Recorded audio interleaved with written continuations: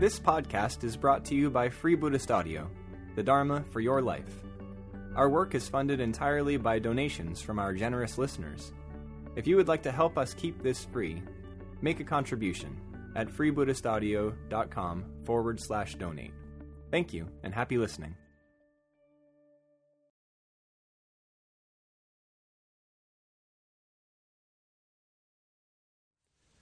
I come to you with 4 gifts. My first gift is a lotus flower. Do you understand? My second gift is a golden net. Can you recognize it? My third gift is a shepherd's round dance. Do your feet know how to dance? My fourth gift is a garden planted in the wilderness. Could you work there? These are my 4 gifts. Dare you accept them?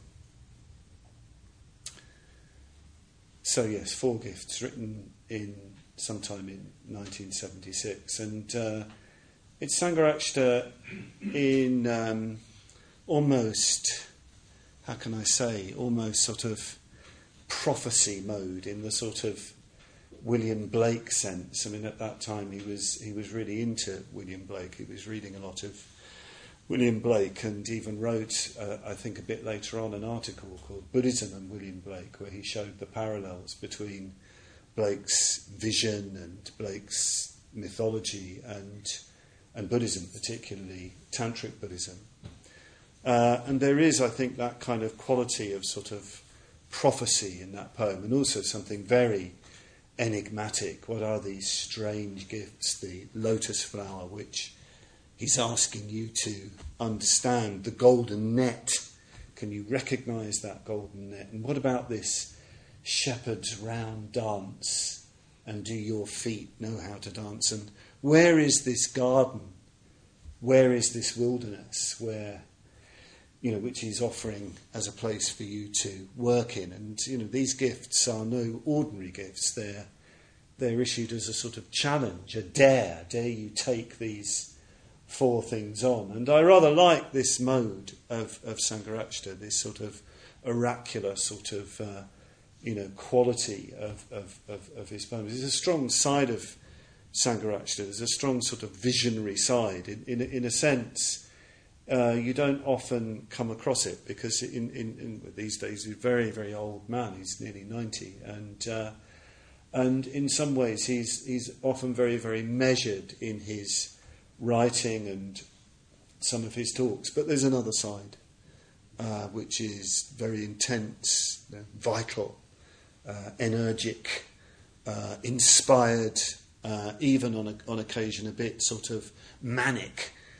in the best sense. And I also, when I hear this poem, when I recite this poem to myself, when I think of this poem, of course I see him as he was back in the 70s, the kind of appearance that he took, when I was ordained, which was long, rather greasy black hair, and very often wearing these, his yellow robes, which are a bit, a little bit crumpled, or if not that, a pair of, rather kind of off-colour cords, and, a jacket, and, rather sort of bent glasses. There's something a bit sort of strange about him.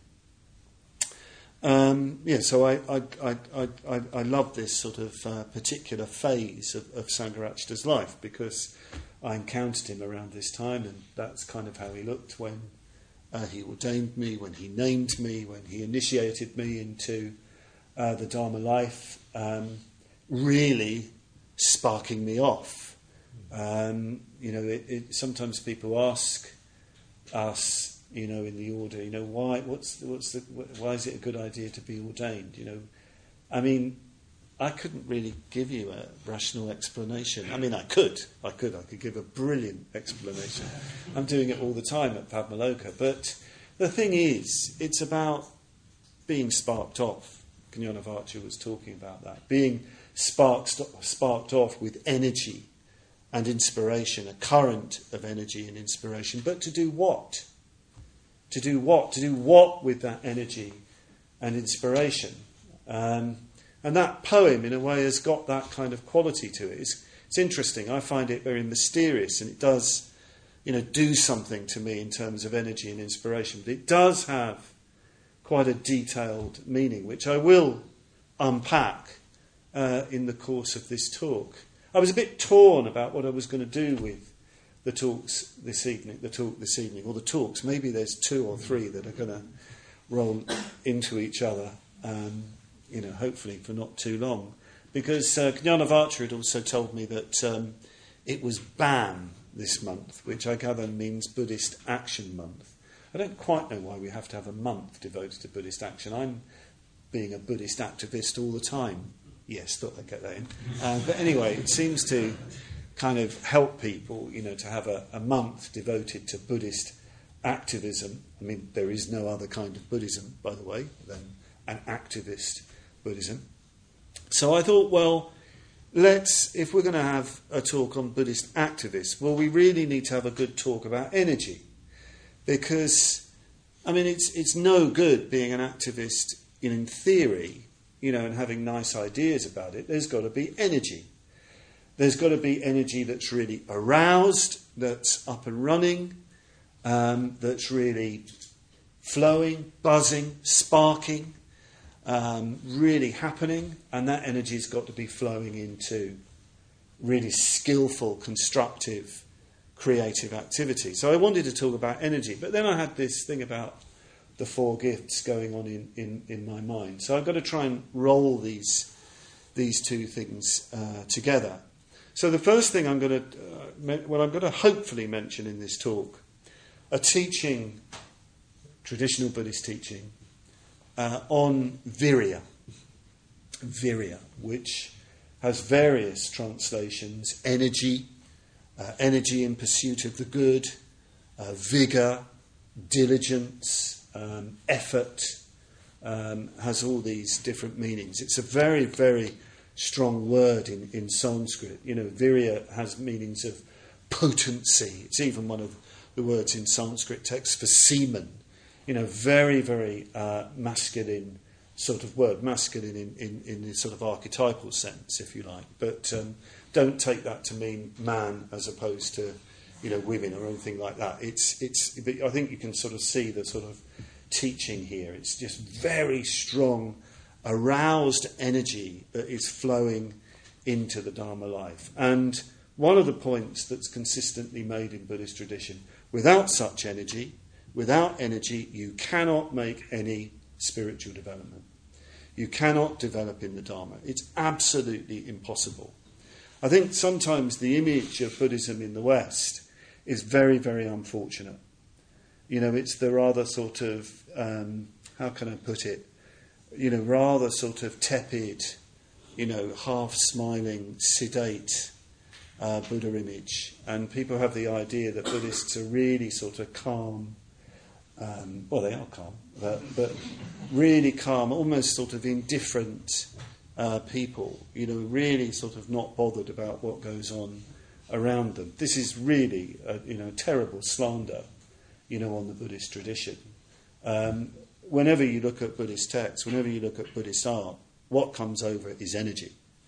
Tremendous energy. With the ancient depictions of the Buddha, some of the first Buddha images from Mathura in northern India are really, really powerful. They're based on the original Indian yaksha image, which were sort of nature spirits. Very, very strong, images. And, it's just all depicting the need for very, very engaged energy in your personal life and in your life in relationship to the world.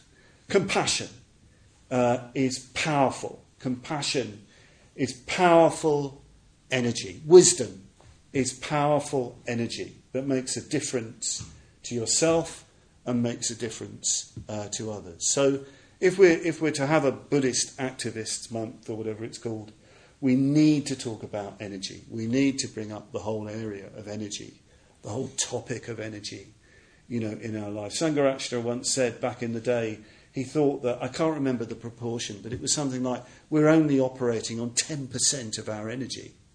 Something ridiculous. That we had loads more energy available to us. But it's all kind of locked up in things like negative emotion, cynicism, really critical of cynicism. It's being sort of drained away in scattered, divided, distracted kind of pursuits. It's caught up in doubt and indecision about what we're doing with our lives. So we just don't have energy available. It's just frittered away, dammed up, blocked, whatever you want to call it.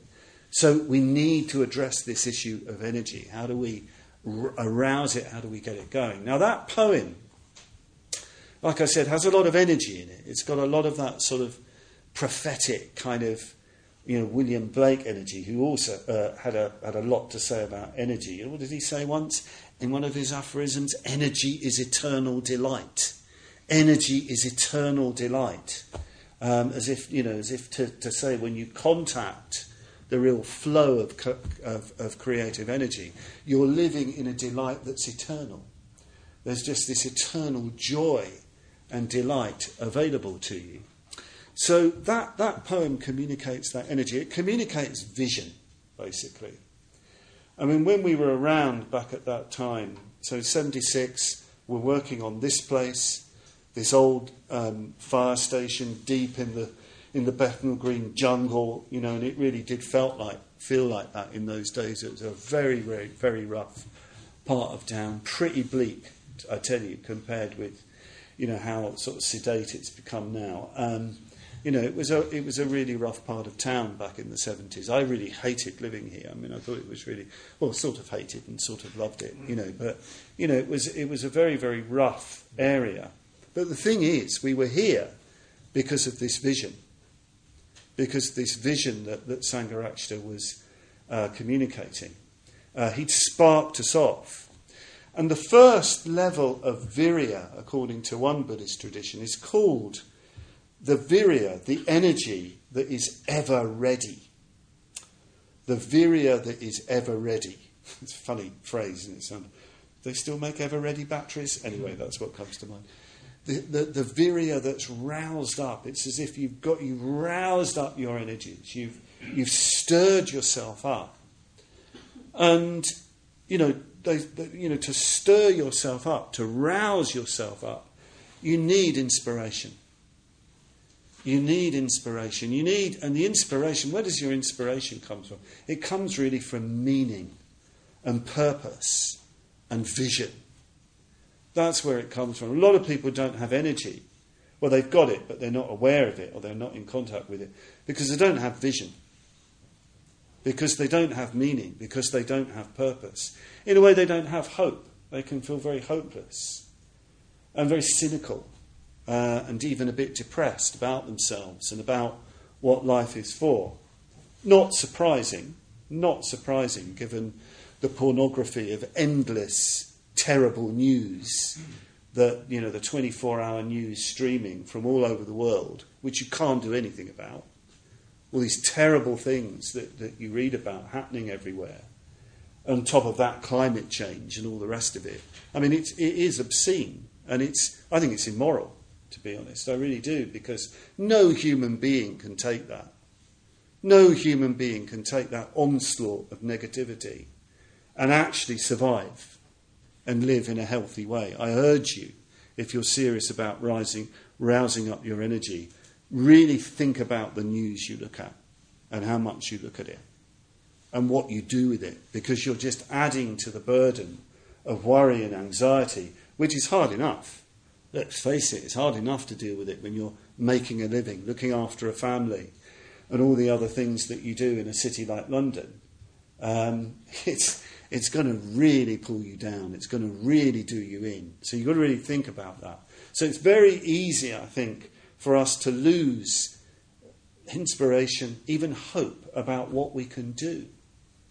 So we need a really positive vision. We need to expose ourselves to a much more positive vision. And that poem of Sangharakshita's, so the first gift he offers, my first gift is a lotus flower. Do you understand? He's invoking he's invoking this, fabulous, ubiquitous, almost cliched Buddhist metaphor and image of the lotus, really pushing up out of the mud and the swamp.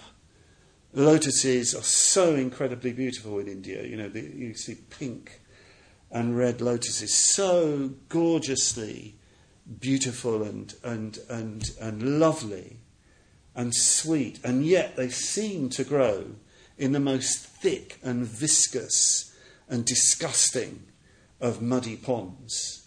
It's really, really weird to see that, the way these things seem to just push up and just transfigure this whole space. Well, this metaphor, of course, is the Buddha's metaphor for us. After his enlightenment, it said that the Buddha looked at us. He looked at life. He looked at all of life. He'd had a doubt about whether the liberation that he'd undergone through his enlightenment, this complete, open-ended, free consciousness, and the satisfaction and bliss and creativity that went with that, could have any, in a sense, meaning for people. Could even be heard, understood, listened to, got hold of by people in the world. How could they see something so profound, so subtle, so extraordinary, so transcendent, so deep, with all their cravings and hatreds and cynicism and confusion and sloth and lack of energy? How on earth could they see? How is that possible? But he was urged to look again. He was moved to look again. And it's interesting what he says, because he gives a metaphor. In a way, you sort of don't really know what he saw, because he saw it with his Buddha eye, and whatever is seen with the Buddha eye can't really be put into any kind of concept. It's his profoundest vision looking at us, looking at living beings. And all he could say was, it was as if I saw a great lake, a great swamp, a great viscous, muddy pool in which beautiful white and red and blue and pink and yellow lotuses were moving up out of that mud, beginning to open to the sunlight. So it's as if his actual full experience of enlightenment was seeing that potential and emerging enlightenment with all of us. And at that moment it said this great sort of, we call it compassion, but that word can be so terribly misunderstood and so confused with pity, but it's as if he started to shake with something, vibrate with that in us, his full enlightenment vibrating with that potential in all of us. And that just turned into activity. Call it love, call it compassion, call it energy, but just spontaneous activity, wanting to go out, not to teach, you're going to be celebrating the first teaching of the Dharma in a couple of weeks, but to communicate, to really communicate, to get into rapport, to befriend, teach in that sense, to show, to reveal, to share. Yes, indeed, to even articulate, what people needed. So when we talk about energy being roused up, the first thing we've really got to get hold of is that potentiality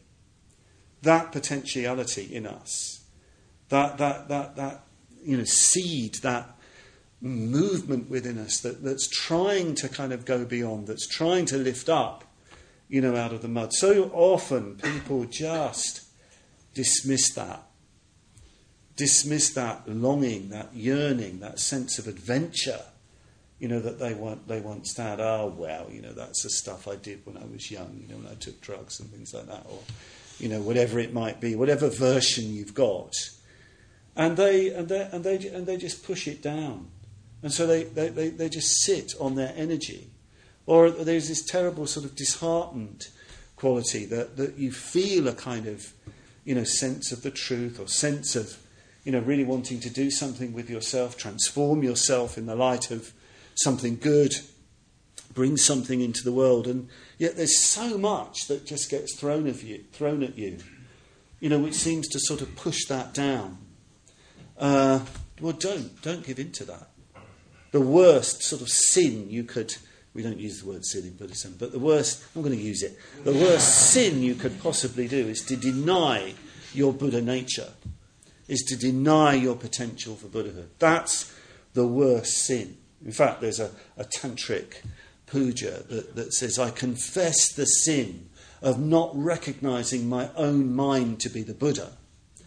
And, it's not saying that you're enlightened already in all the fullest sense. You don't have to do anything. But the worst sin that you can possibly commit is to not recognise your potentiality to really develop and unfold yourself.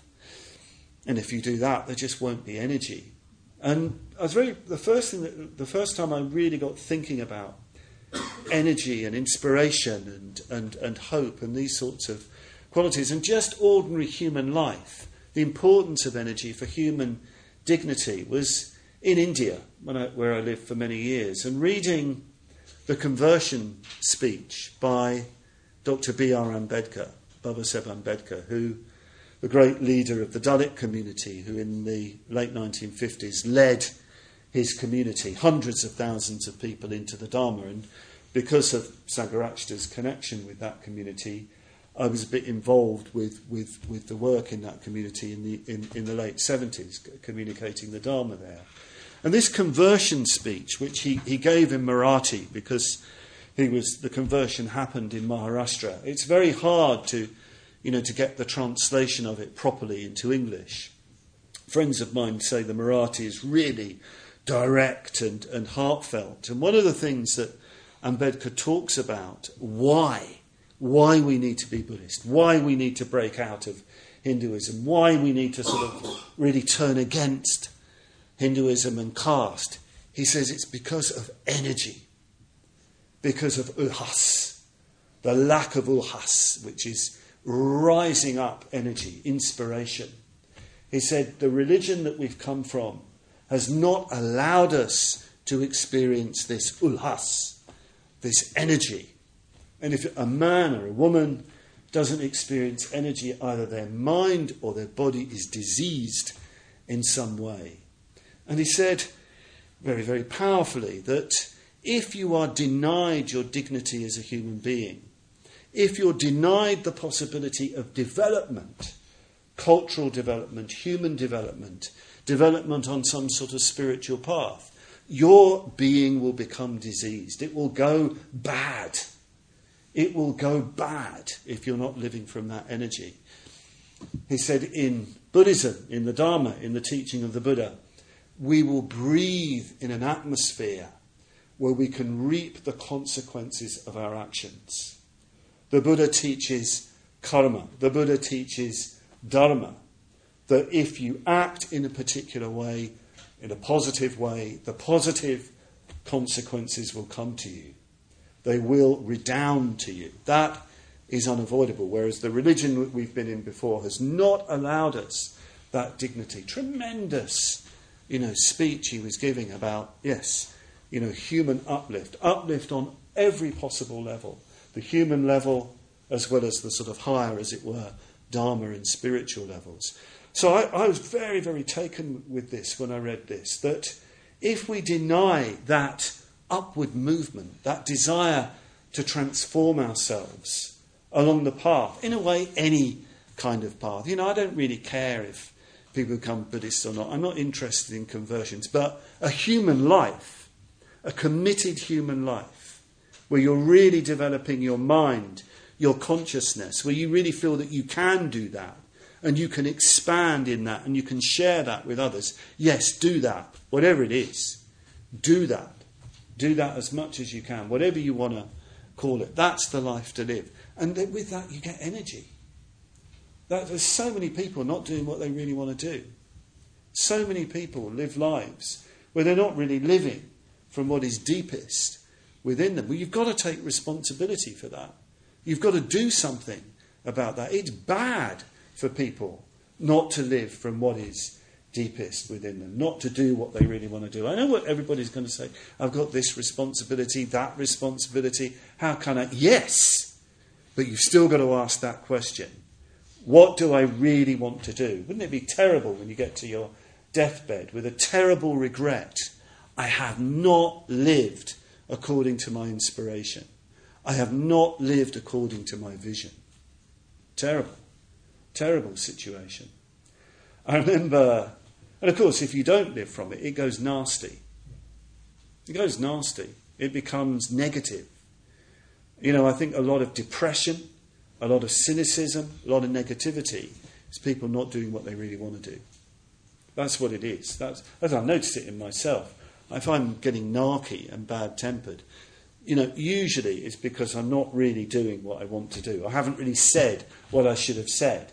I haven't really created what I should be creating. I'm sitting on my positive energy. We've got this idea, we're always told that what's deep down must be negative, must be something sort of traumatic. And deep down we're all really nasty people.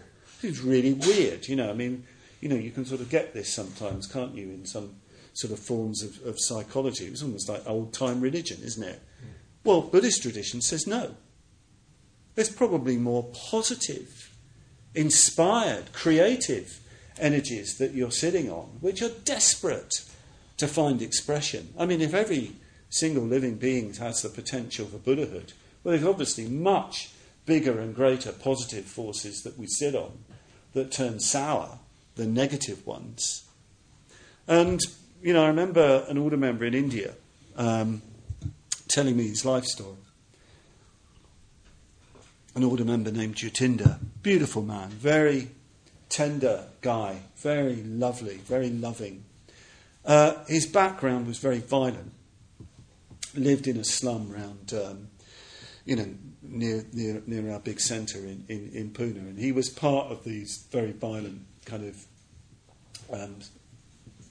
of Buddhist, not, but they call themselves Buddhist, kind of militant kind of groups called Dalit Panthers, kind of inspired by the Black Panthers and things like that.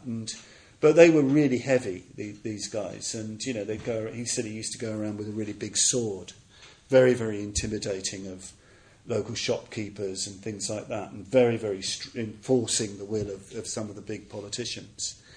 And you know, so a really, really rough background. And one day he saw a big, big crowd going towards our big Buddhist centre. You know, thousands and thousands of people turning up, and pushed his way through the crowd.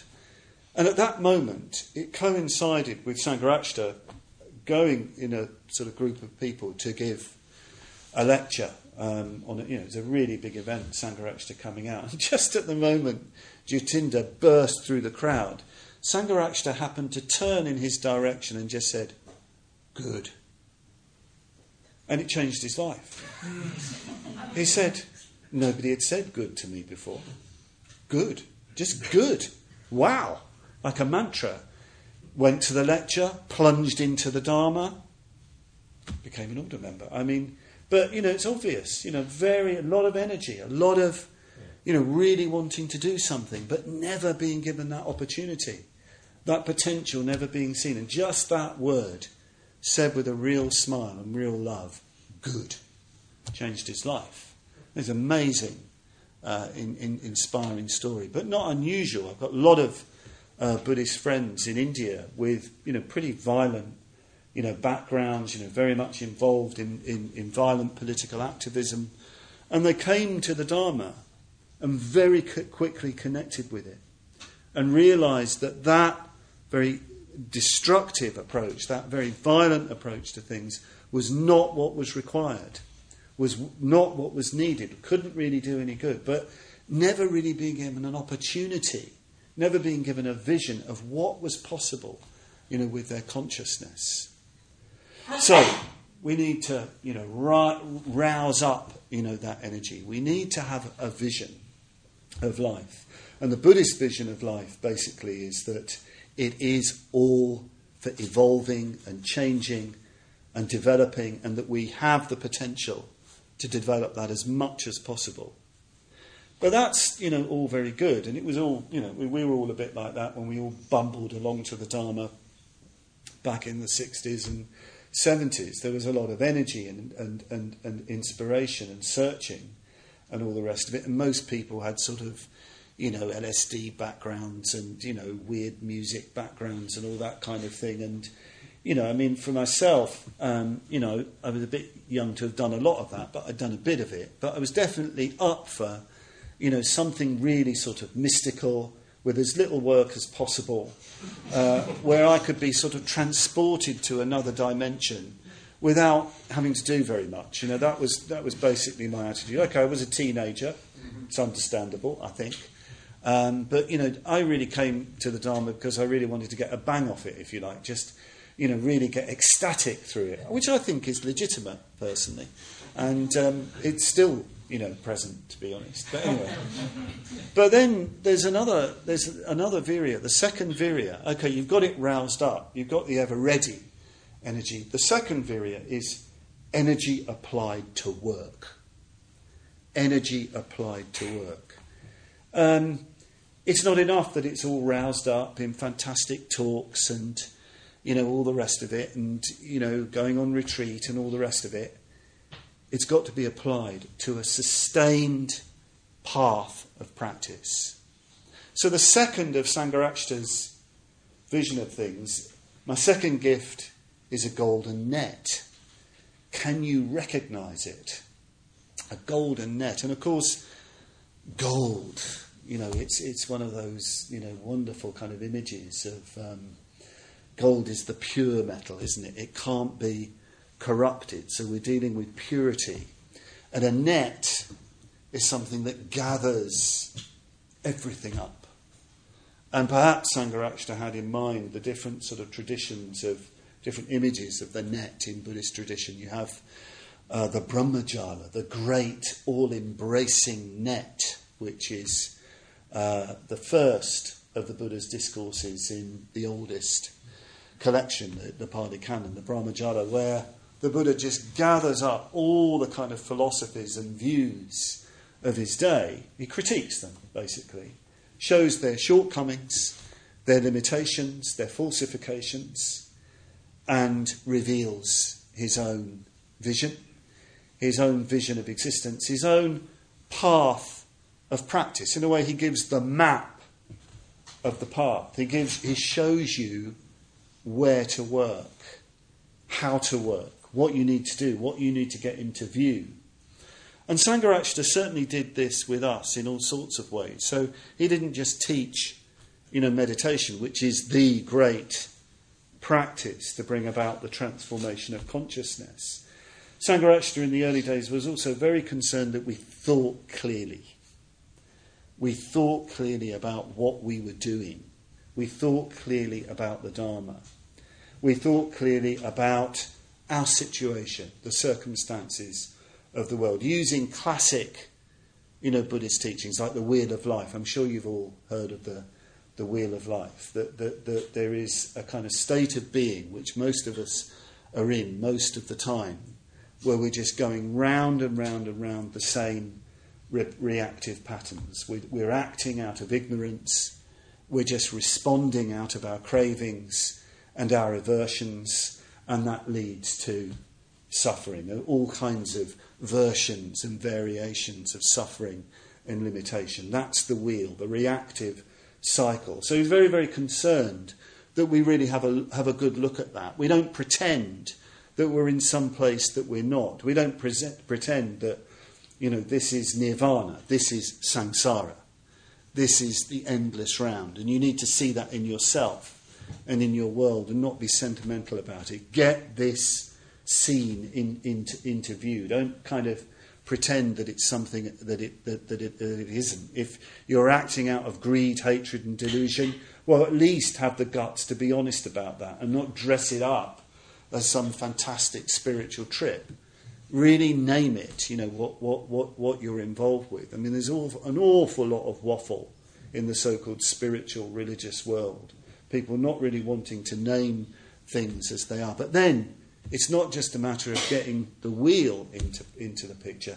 You also need to get the path into the picture. You need to see the way in which you can move from here to there. So you need to get all the kind of classic descriptions of the path into focus. So very, very early on with Sangharakshita's teaching, as well as teaching, meditation and the wisdom teachings, very, very, quite soon he got us onto what he called the path of regular steps. Because everybody coming along wanted the far-out tantric, blissed-out teachings. I did. But no, you've got to start with ethics.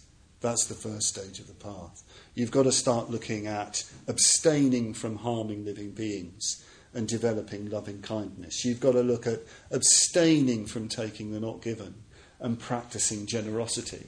You've got to, and so on and so forth. I'm sure you all know those 5 precepts. You need to live a life of skillfulness. You need to really take responsibility for your actions day to day. You need to see what your mind is really doing if you're going to live this path. And then, yes, moving on more deeply into meditation, into the higher states of consciousness, those wonderful dhyanas, those absorption, where consciousness is sort of flooding across the sort of boundaries of self and other, but understanding that that's only a stage of the path, and what you need to then to do is to start seeing things as they really are, stripped of all your fancies and trips and prejudices and biases and all the other things that you do, really getting things into view, really seeing into impermanence, for example, the arising and ceasing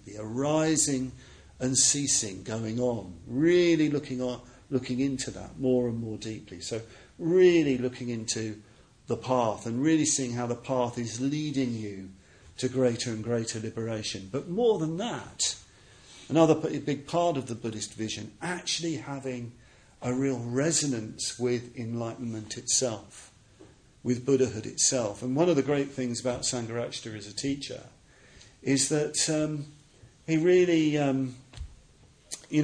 tries to evoke the goal in all sorts of ways. Sometimes people say, well, the Buddha didn't say anything about nirvana.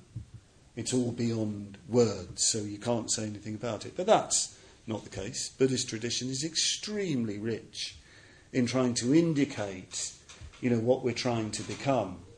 So particularly in imagery, the beautiful Buddha images and all the different forms of the Buddhas and Bodhisattvas, as well as the wonderful descriptions of Buddhahood as complete liberation, for example, or the fullness of compassion. All these different ways of talking about it. So he gave us this golden net, this vision of life, so that we know where to work. We know how to apply ourselves to working. We know what to do at any given time. It's so important with energy. It's got to go into something. It's got to go into a task. Meditation is work. I know we emphasise relaxation and all the rest of it, probably quite rightly, but the traditional terms for meditation practice is kammatthana. Kammatthana means place of action or place of work. The mind needs to be worked on. It's working all the time, so make it into a place of good work, skillful work. But also with Sangharakshita there was literal work for us. That was very interesting. Coming along. I just thought I'd live a life of, get off into meditation retreat and, disappear into the mists of eternity or something like that. But then, there's this great vision of trying to bring the Dharma more fully into this world, more fully into this place. So we got this place. This beaten up old fire station, and we didn't have any money. There was a bit, enough to kind of, convince the council that we could have a go at making it work. I think they were quite sceptical at the time, the enlightened Tower Hamlets Council. Fortunately, it was a good Labour council in those days. But they needed to do something with this place because it was a wreck. And I think they were convinced by the enthusiasm of the order members that were involved in that. But then it was a question of work. I mean, we didn't have the money to employ builders. We didn't have a big organisation behind us. We weren't sort of sexy and exotic enough to attract incredible donors or anything like that. In fact, we were, the exact, opposite. I mean, we really were a bunch of sort of refugees, I think, from civilization, in those days. All in our second-hand clothes and all that kind of thing. And Sangharakshita terribly uncharismatic, and really it just wouldn't kind of couldn't in a way play that kind of game. So we had to work, and so this whole thing of energy going into work, was just so important. And seeing work as practice, and working together. So that third gift, my third gift, is a shepherd's round dance. Do your feet know how to dance? That comes in here.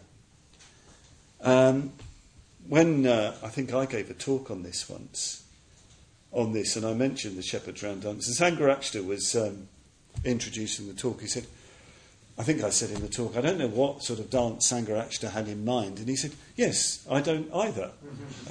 So he was obviously so inspired, he couldn't even remember what sort of dance he had in mind. But anyway, I think he had in mind, some sort of folk dance, that kind of dance, where you're definitely sort of joined together with one another. I remember on one retreat once, there was an order member on the retreat who was really into sort of Balkan and Greek dancing, those dance where you've got your arms on each other's shoulders and you're in a sort of circle and you're sort of doing that. It was fantastic.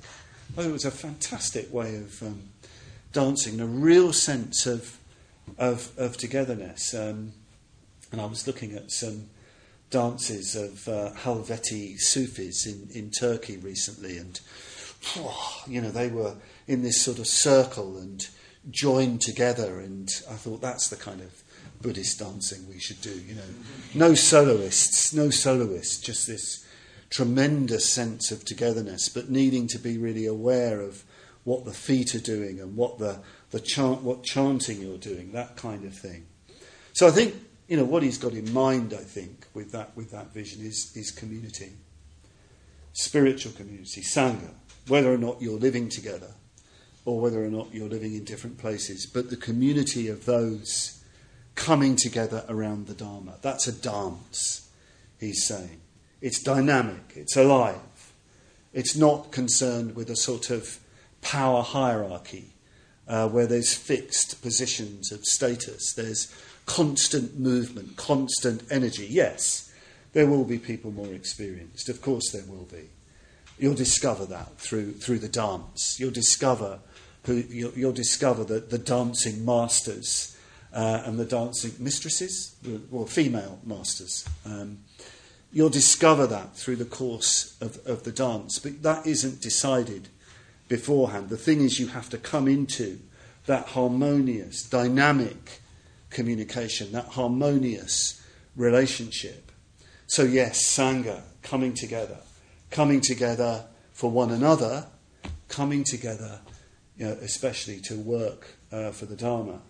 When I became a mitra, Sangharakshita said that, I know maybe some of you here have just become mitras or are about to become mitras. At my mitra ceremony, Sangharakshita said, becoming a mitra is like joining a dance. He said, you've been in the wings watching the dance. You've tried out a few steps, but you're not in the dance. This is you joining the dance. This is you making a commitment to this life, to this dance. Maybe one day you'll get to the middle. But you've got to act. Kept going on and on about action. That's why I'm banging on about action, because he did it to me. You've got to make this move. You've got to make this step. You've got to take this step with others for something to happen in your life. He even said to me, everything's been felt, everything's been thought, everything's been said. Now it's time to act. Now it's time to join the dance. Well, I don't know if it was always like being in a dance working here. I can't honestly say that. Because it was really rough and ready. But there was enough of a dance to get the place done. You know, and you have to remember, apart from a few of us, none of us had any skills. So I've said this before many times when I've come here, don't look too closely at some of the plastering, because I was learning on the job how to be a plasterer. Please don't look too closely at, I think, the ceiling in here. Maybe it's underneath, a bit sort of scenic railway-like in places. But yes, there was enough of a dance to come together and really create something. But of course, we had our ups and downs. Really difficult times. We ran out of money. We had to go on the market as builders. You know, had to go and sell ourselves, you know, out there to bring the money in to make it happen. So this brings me to the next kind of Virya. It's the Virya that does not lose heart. The energy that does not lose heart. So easy to lose heart. So easy to lose heart in the Buddhist life. It's a very difficult thing, you know, to take up the Dharma. Believe me, it is. It's a wonderful thing. I think it's the best thing anybody could do. Of course, I think that.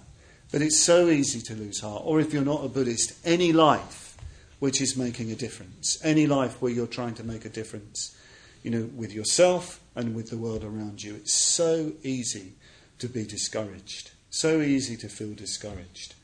I remember that we were doing this job down in Brixton. We were converting this place.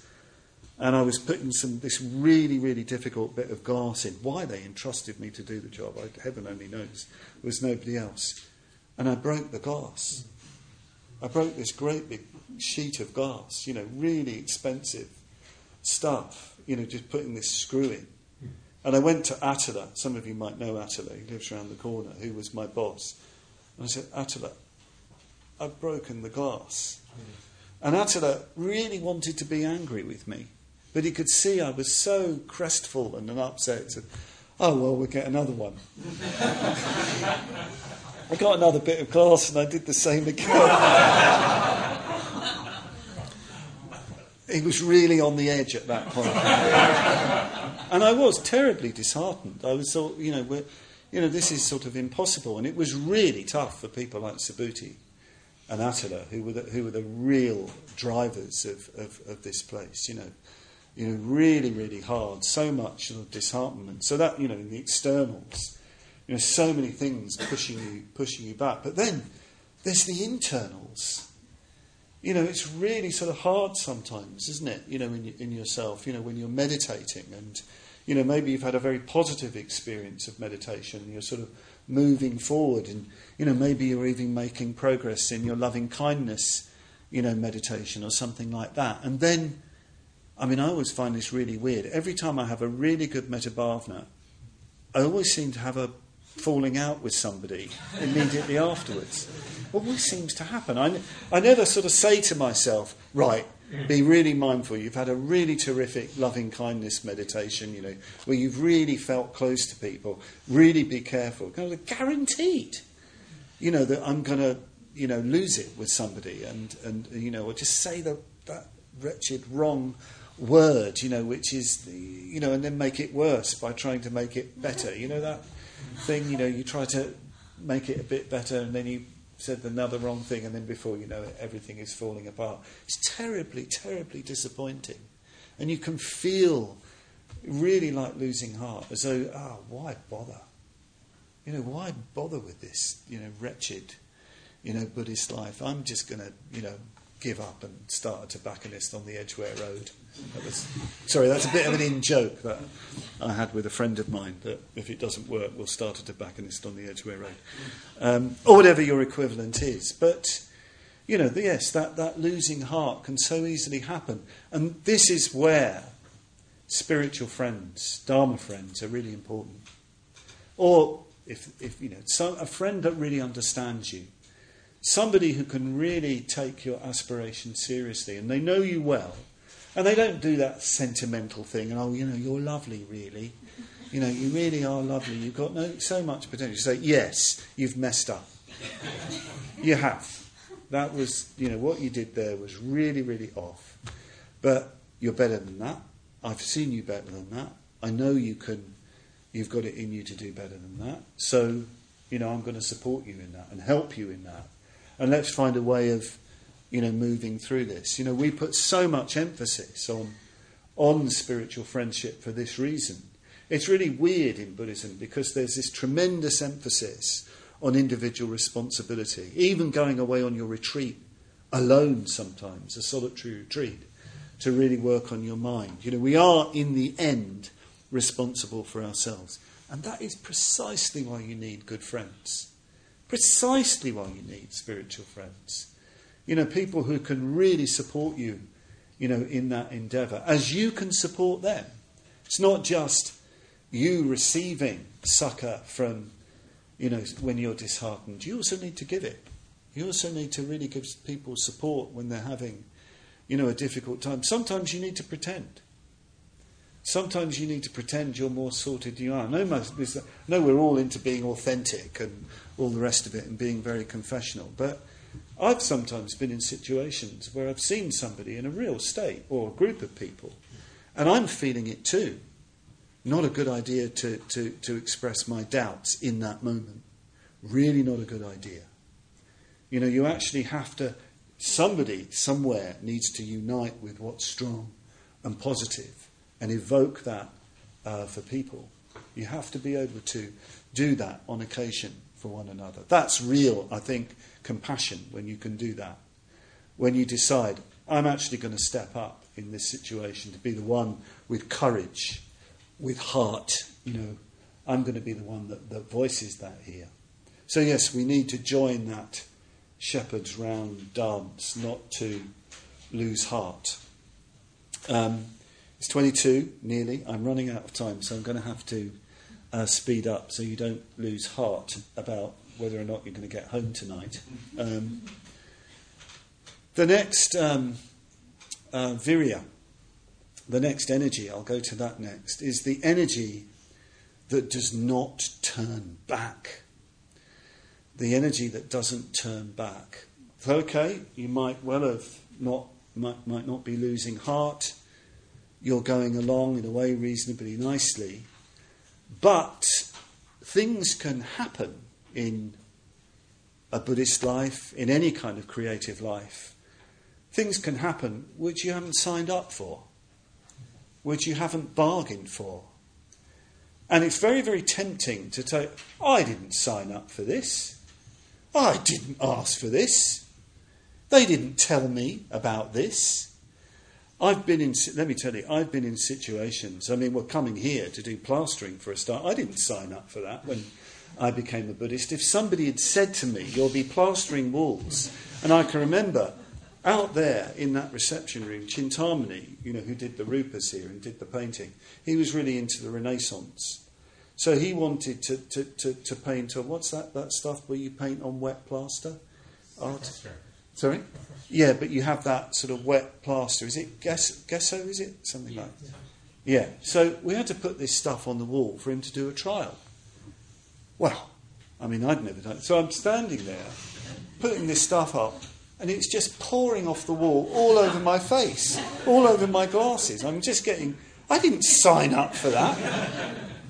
And I remember Atala coming over to me and saying, what's going on, Padmavajra? I said, this isn't easy, Atala. He said, nobody said it was going to be easy, Padmavajra. As if that was a statement about the whole of life. So, yes, you will get into places. Sometimes it will be in these strange outward situations, or the worst one of all is in the Sangha. Sorry, I hope I'm not putting you off getting involved. Is when you're presented with people that you can't stand and they're in the Sangha. Have you ever had that? It's really... honestly, I'm even talking about order members. You suddenly find you're living with somebody and you realise, in the normal course of life, if you'd lived a different sort of life, you would not have chosen to live with this person. You would have walked across the street if you'd seen this person. And there they are. You're living with them year after year after year. And there's a voice saying to you, I didn't sign up for this. I didn't ask for this. And, well, what are you going to do? You're going to turn back because of that? Because of this very inconvenient situation? Or are you going to put your energy into transforming your attitude? Your attitude. Are they as bad as you think as you think they are? Or is it actually you're worse than you think you are? Is it actually more like that? And when you actually look at it and you see the way they're living and practicing, and you see the fact, even worse, your friends get on with them. And they talk really positively about them, and you think, am I mad?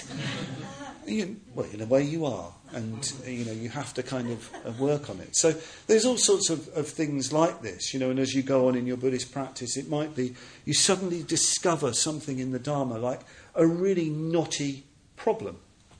A really knotty problem. You suddenly come across something in Buddhism, in Buddhist tradition, that goes against all of your understanding and instincts. And yet there's so much that's positive and so much that's good, and they're in conflict. And the tendency is to turn back. Actually, the tradition says, no, go into it. Go into that conflict. Put energy into it. So you're being presented with the limitation of your own consciousness, and it's an opportunity to transcend that.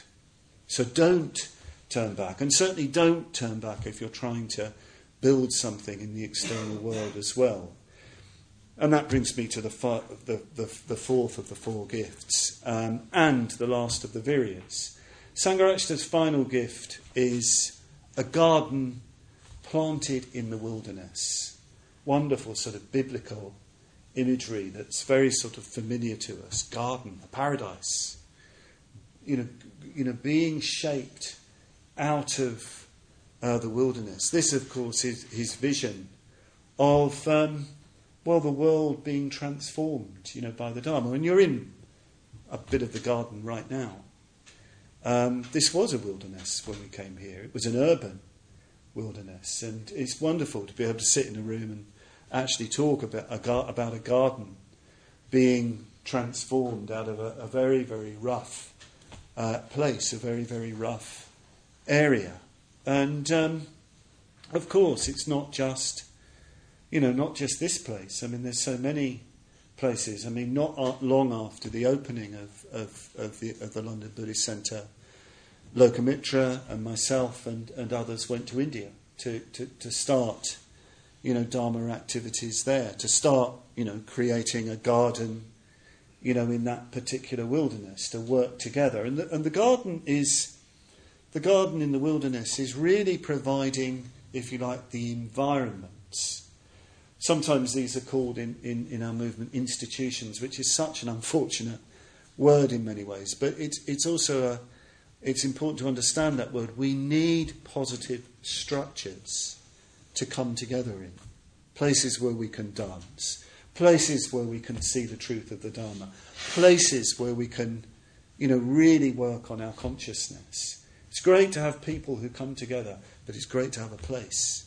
It's great to have an environment. And of course, you've got the wonderful, Vajrasana project being developed there. It's going to have its wonderful gardens, in that place. And, Padmavajra and others developing the gardens. The literal urban garden here is so positive, so important. So, a garden planted in the wilderness. Could you work there? We need more and more of these gardens, all over the place. London itself, such a big, sprawling city, and there's a few, Buddhist centres, and not just Triratna places, and I'm sure other places which are environments where you can feel that you're unfolding together, in the truth. But the question is, do you want to come and work in those places yourselves? So as well as leading a Dharma life for yourself, do you want to join with others to develop those gardens? Because the wilderness is getting bigger. The wilderness is getting bigger and bigger, and the wilderness is very, very dangerous. Very, very dangerous. I live in a very beautiful place. I live in a sort of paradise in Norfolk. Beautiful, especially this time of year. Padmavajra, the lotus realm with its roses and lilac and wisteria and all this gorgeous stuff, and a fabulous shrine room filled with paintings and images and fabulous people and so on. I have to ask myself periodically, how can you possibly justify this? You have some questions to answer, in your own life, in your own practice, to live in this environment, where others are living in very different environments. I happen to think it's the most valuable thing I do, but I'm very, very conscious that I'm sustained by really wonderful conditions in that particular version of the garden. And I'm very, very clear that one of the things I'm doing in helping men prepare for ordination is that I'm training gardeners. I'm training people who have the courage, not just to work on themselves, but who want to get together with others and really do something. Because I think the world really needs the Dharma. It needs lots of things, we know that. But there are so many existential casualties, so many people suffering, so many people without heart and hope because they don't have something like the Dharma, whether or not they're going to be Buddhists, but something of that quality, something of that nature. There's a Persian mystic who had a particular kind of vision of existence, where it was a sort of an audio vision. You can't have that, can you? Well, you know what I mean. He heard the great silent occult clamour of living beings, which was their cry of longing for genuine existence and not finding it, not having it. The world is crying out, and we can be part of a response to that cry, to that great cry. So come and be gardeners. Thank you.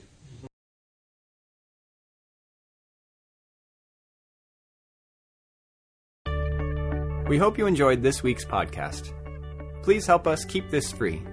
Make a contribution at freebuddhistaudio.com/donate. And thank you.